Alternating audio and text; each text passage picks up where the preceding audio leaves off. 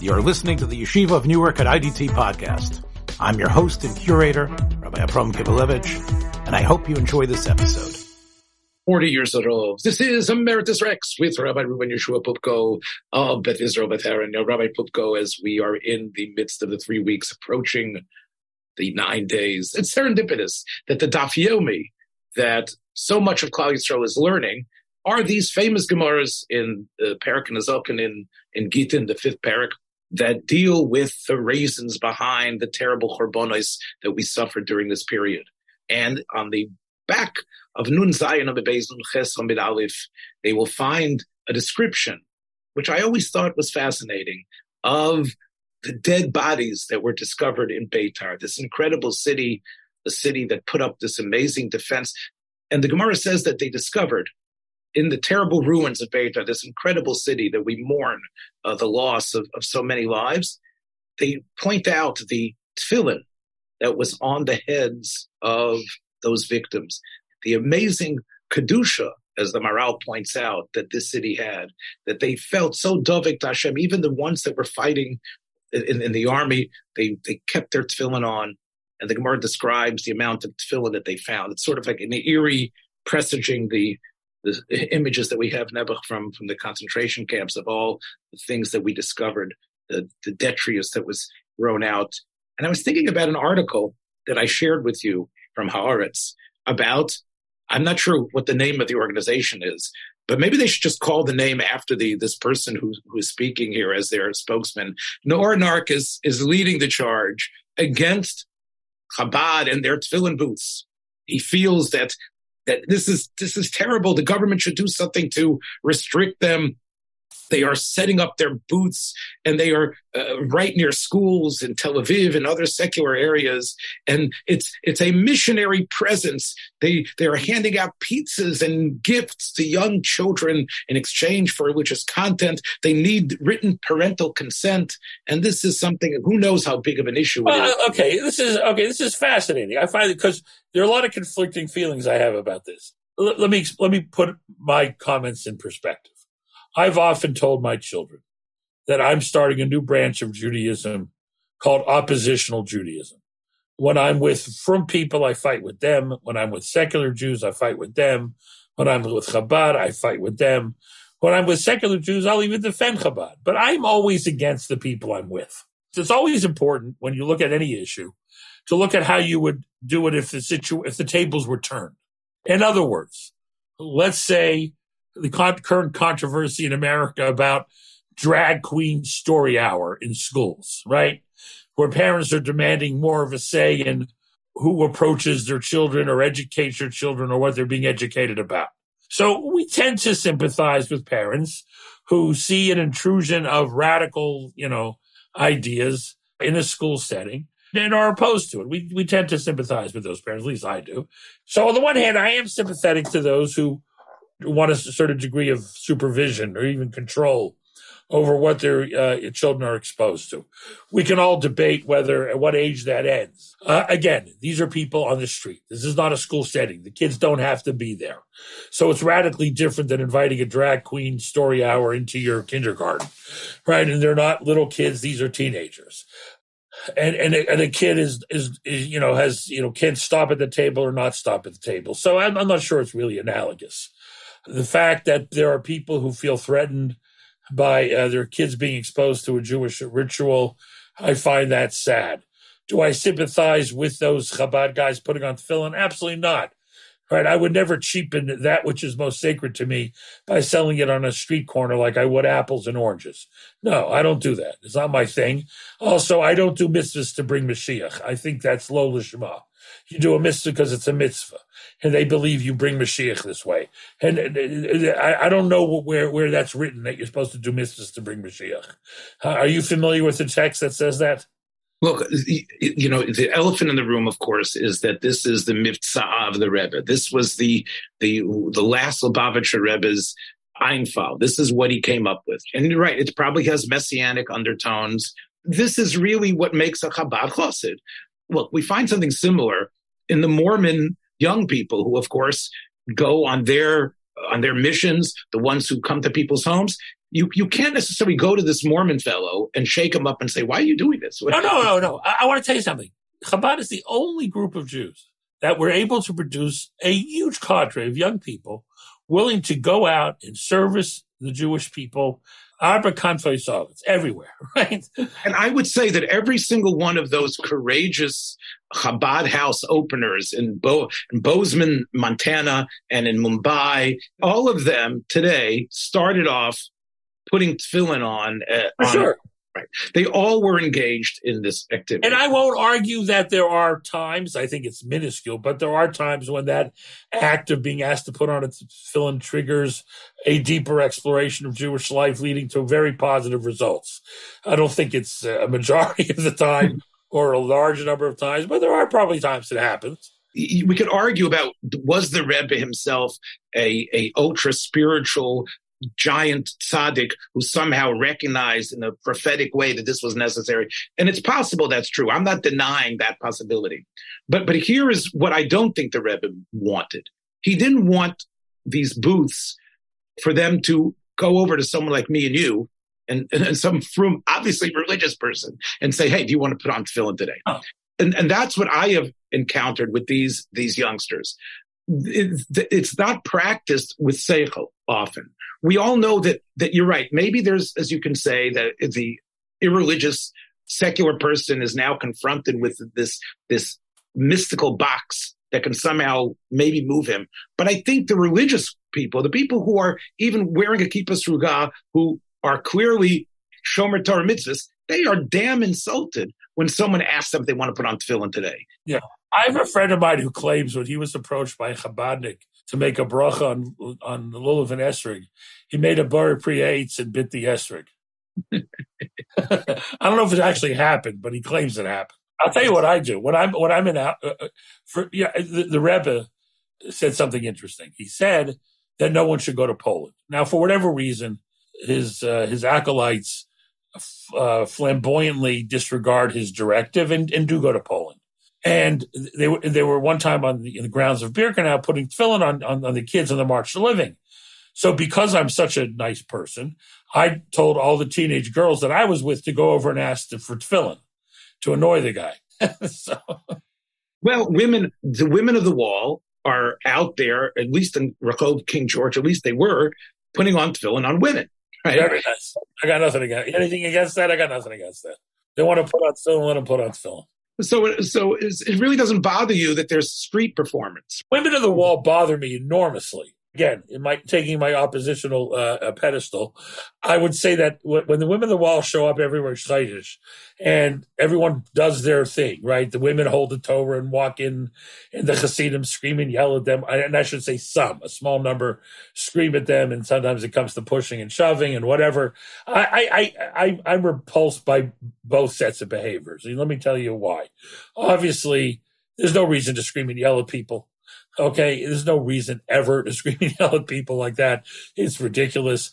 But also, for the women of the wall, if the religious sensibilities of Hindus were being offended, they would be the first one to say, these are the natives of this place. These are the people who deserve respect. If they say we shouldn't wear yellow, let's not wear yellow. The natives of the wall are the ultra-Orthodox. I don't care what anybody says. They're the ones who make sure whether the scuds are falling or the snow is falling, that they are there, and the kaisel is never a yasam. There are people there day and night. And maybe their religious sensibilities deserve some grudging respect. Maybe. And number two, if you know that what you're going to do will harm the dignity and honor of the Jewish people by putting a picture in American media of religious fanatics yelling at women who want to, daven together at the kaisel. If what you do is going to cause embarrassment for the Jewish people, even if you're right, you don't do it. You don't do it. Because no matter what issue is important to you, there are always two other issues. Number one, the unity of the Jewish people and the dignity of the Jewish people. And if what you're going to do is going to cause embarrassment, as it does every single Rosh Chodesh, you don't do it. You don't do it. So the women of the wall are wrong, and certainly far more wrong are the people who yell and shout and scream and throw rocks. 100%. But you don't do it. And the fact is, there is a minyan of women or from women every Friday night at the Kaisel that nobody bothers. They go and they daven. They have their own Kabbalah Shabbos, and no one bothers them because everyone knows their purpose is to daven, not to make a scene. It really reflects, Rav Soloveitchik's opinion about women's prayer groups, that if they are motivated by a sense of their feminist agenda, then he was against it. I understand how women would find that sentiment offensive. I happen to agree with much of it, but in other words, we don't ask men what their intention is, why they go to shul. Why are you asking us why we go to shul? I mean, I understand the opposition to that sentiment, but the fact is, when it results repeatedly in embarrassment for the Jewish people, right, you don't do it. When you're offending the religious sensibilities of the people who are the de facto caretakers of that sacred site, you don't do it. It's sometimes hard to distinguish between my agenda and the means of what I'm doing and the significance of that individual act. When we talk about like Reb Soloveitchik felt and Reb David Cohen of Flatbush echoed that if the purpose for the minyan, the purpose for the laning, the purpose is because we love the mitzvah, that's one thing. If the purpose is because we feel there's an imbalance in Jewish life between men and women, and this is a way of restoring that, so then the mitzvah has really become a secondary aspect. I would call it kardom lachbor boy. So here again, we can go back to our tefillin question. On one hand, there is the beauty and the sense of how powerful tefillin can be, the connection between mind and heart and body and soul, and wrapping yourself and binding yourself.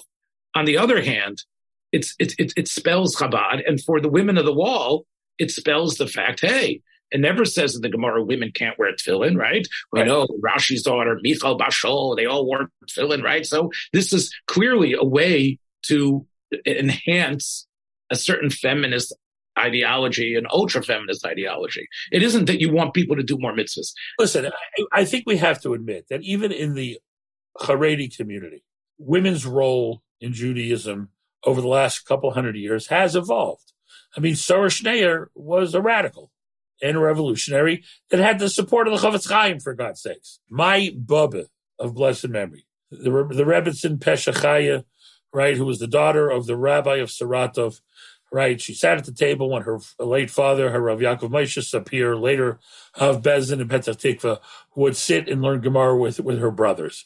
And when I was a kid and I came home from yeshiva, she would ask me what daf I was on, and she would faher me on the Gemara, Rashi, and Taisus, anywhere in Noshim and Nezikin. Right? She knew. And my cousin, Ram Yeshaya Schwartz, even tells the story about how one Thursday night she's in the kitchen with her sleeves rolled up deep in the gefilte fish, and her husband, my Zayda Eliezer Pupko of blessed memory, was learning with Reb Chaim Zimmerman, if you remember Reb Chaim Zimmerman.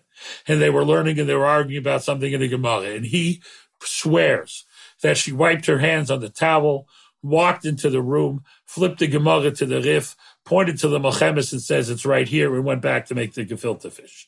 With Chaim Zimmerman and my Zayda left speechless. By the way, in that regard, let's just give the last Rebbe his due.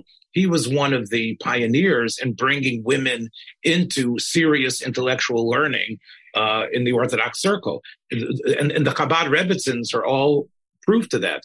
I think part of what was changing, Rabbi, was at the end of the 19th century, things started to change, especially in the early part of the 20th century. There was an incredible enhancement in women's learning and knowledge, even secular things.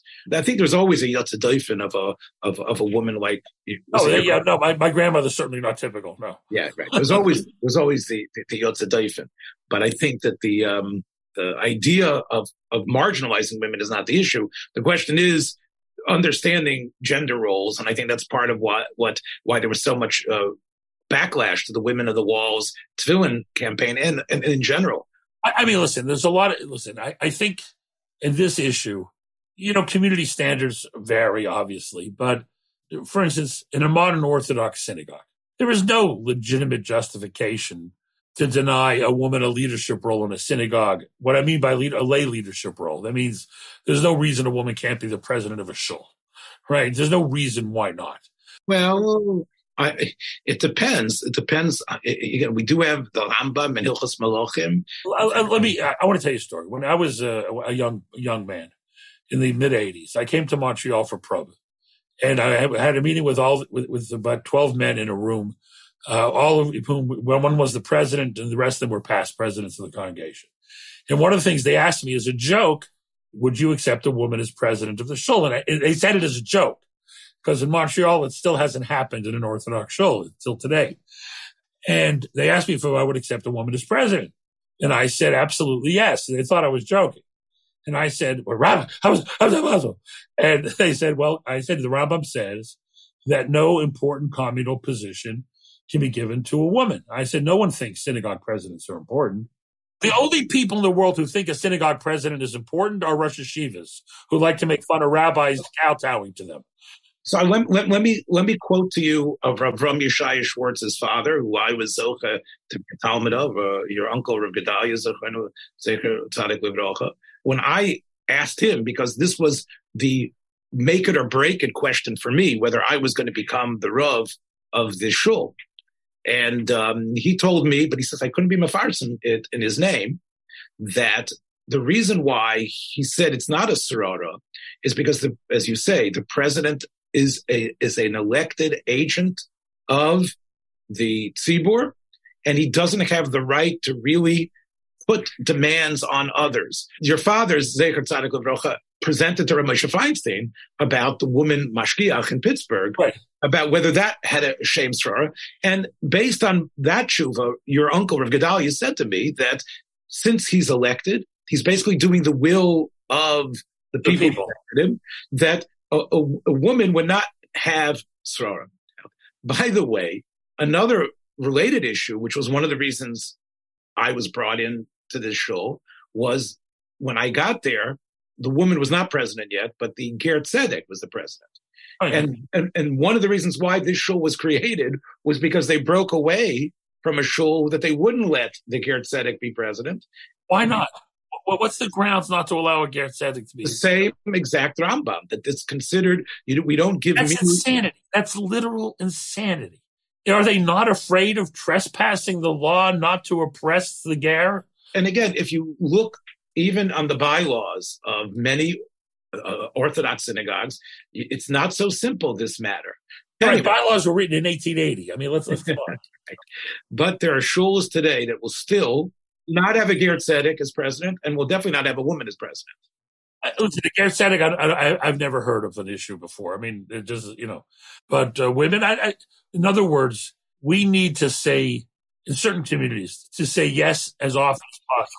So let me ask you, like, you're in a shul, and a group of women want to get together, and a woman reads Megillas Esther for other women. Would you allow that? No, but is there anything wrong with that? Is there anything wrong with a woman reading Megillas? No. A Megillas Esther for women with women reading is nothing wrong with that. Nothing wrong with it. Yeah, that's what I would say. But anyway, the point, I think we've gone really far afield here, starting from our the Haruge Beitar. But the women who fought didn't wear tefillin, the Haruge Beitar. Yes, well, it's possible. It is definitely, as we're approaching Tisha B'Av in the 9 days, but it's also summer blockbuster season. I'm reminded, Rabbi, of a period way back in 1981 when you and I were chavrusas at night. You might remember that. You used to come to the Mir Yeshiva, and we would learn shiltos and then Sefer HaMitzvahs of Rav Sadia Gaon. I remember you came to me in that 1981 evening and said, Avremel, you've got to go see Raiders of the Lost Ark. I have to tell you, I had been up until that point, I had a shvua that I wasn't going to go to see movies, but you said yes. And I remember I went into the Beis Medrash and I spoke to my friend, Sholgold, who of course is the son of the revered rabbi in Worcester, a tremendous Talmud Chacham. And I said to him in Yiddish, I said, "Medarf gehen sehen Raiders Hand." and he said to me, "Ja, ich bin maskim." So as soon as Seder was over, we borrowed my very wealthy roommate's car and we drove out to Long Island in a place where we knew we wouldn't be seen. And we allowed ourselves to be overwhelmed by the Kedushas HaOrim.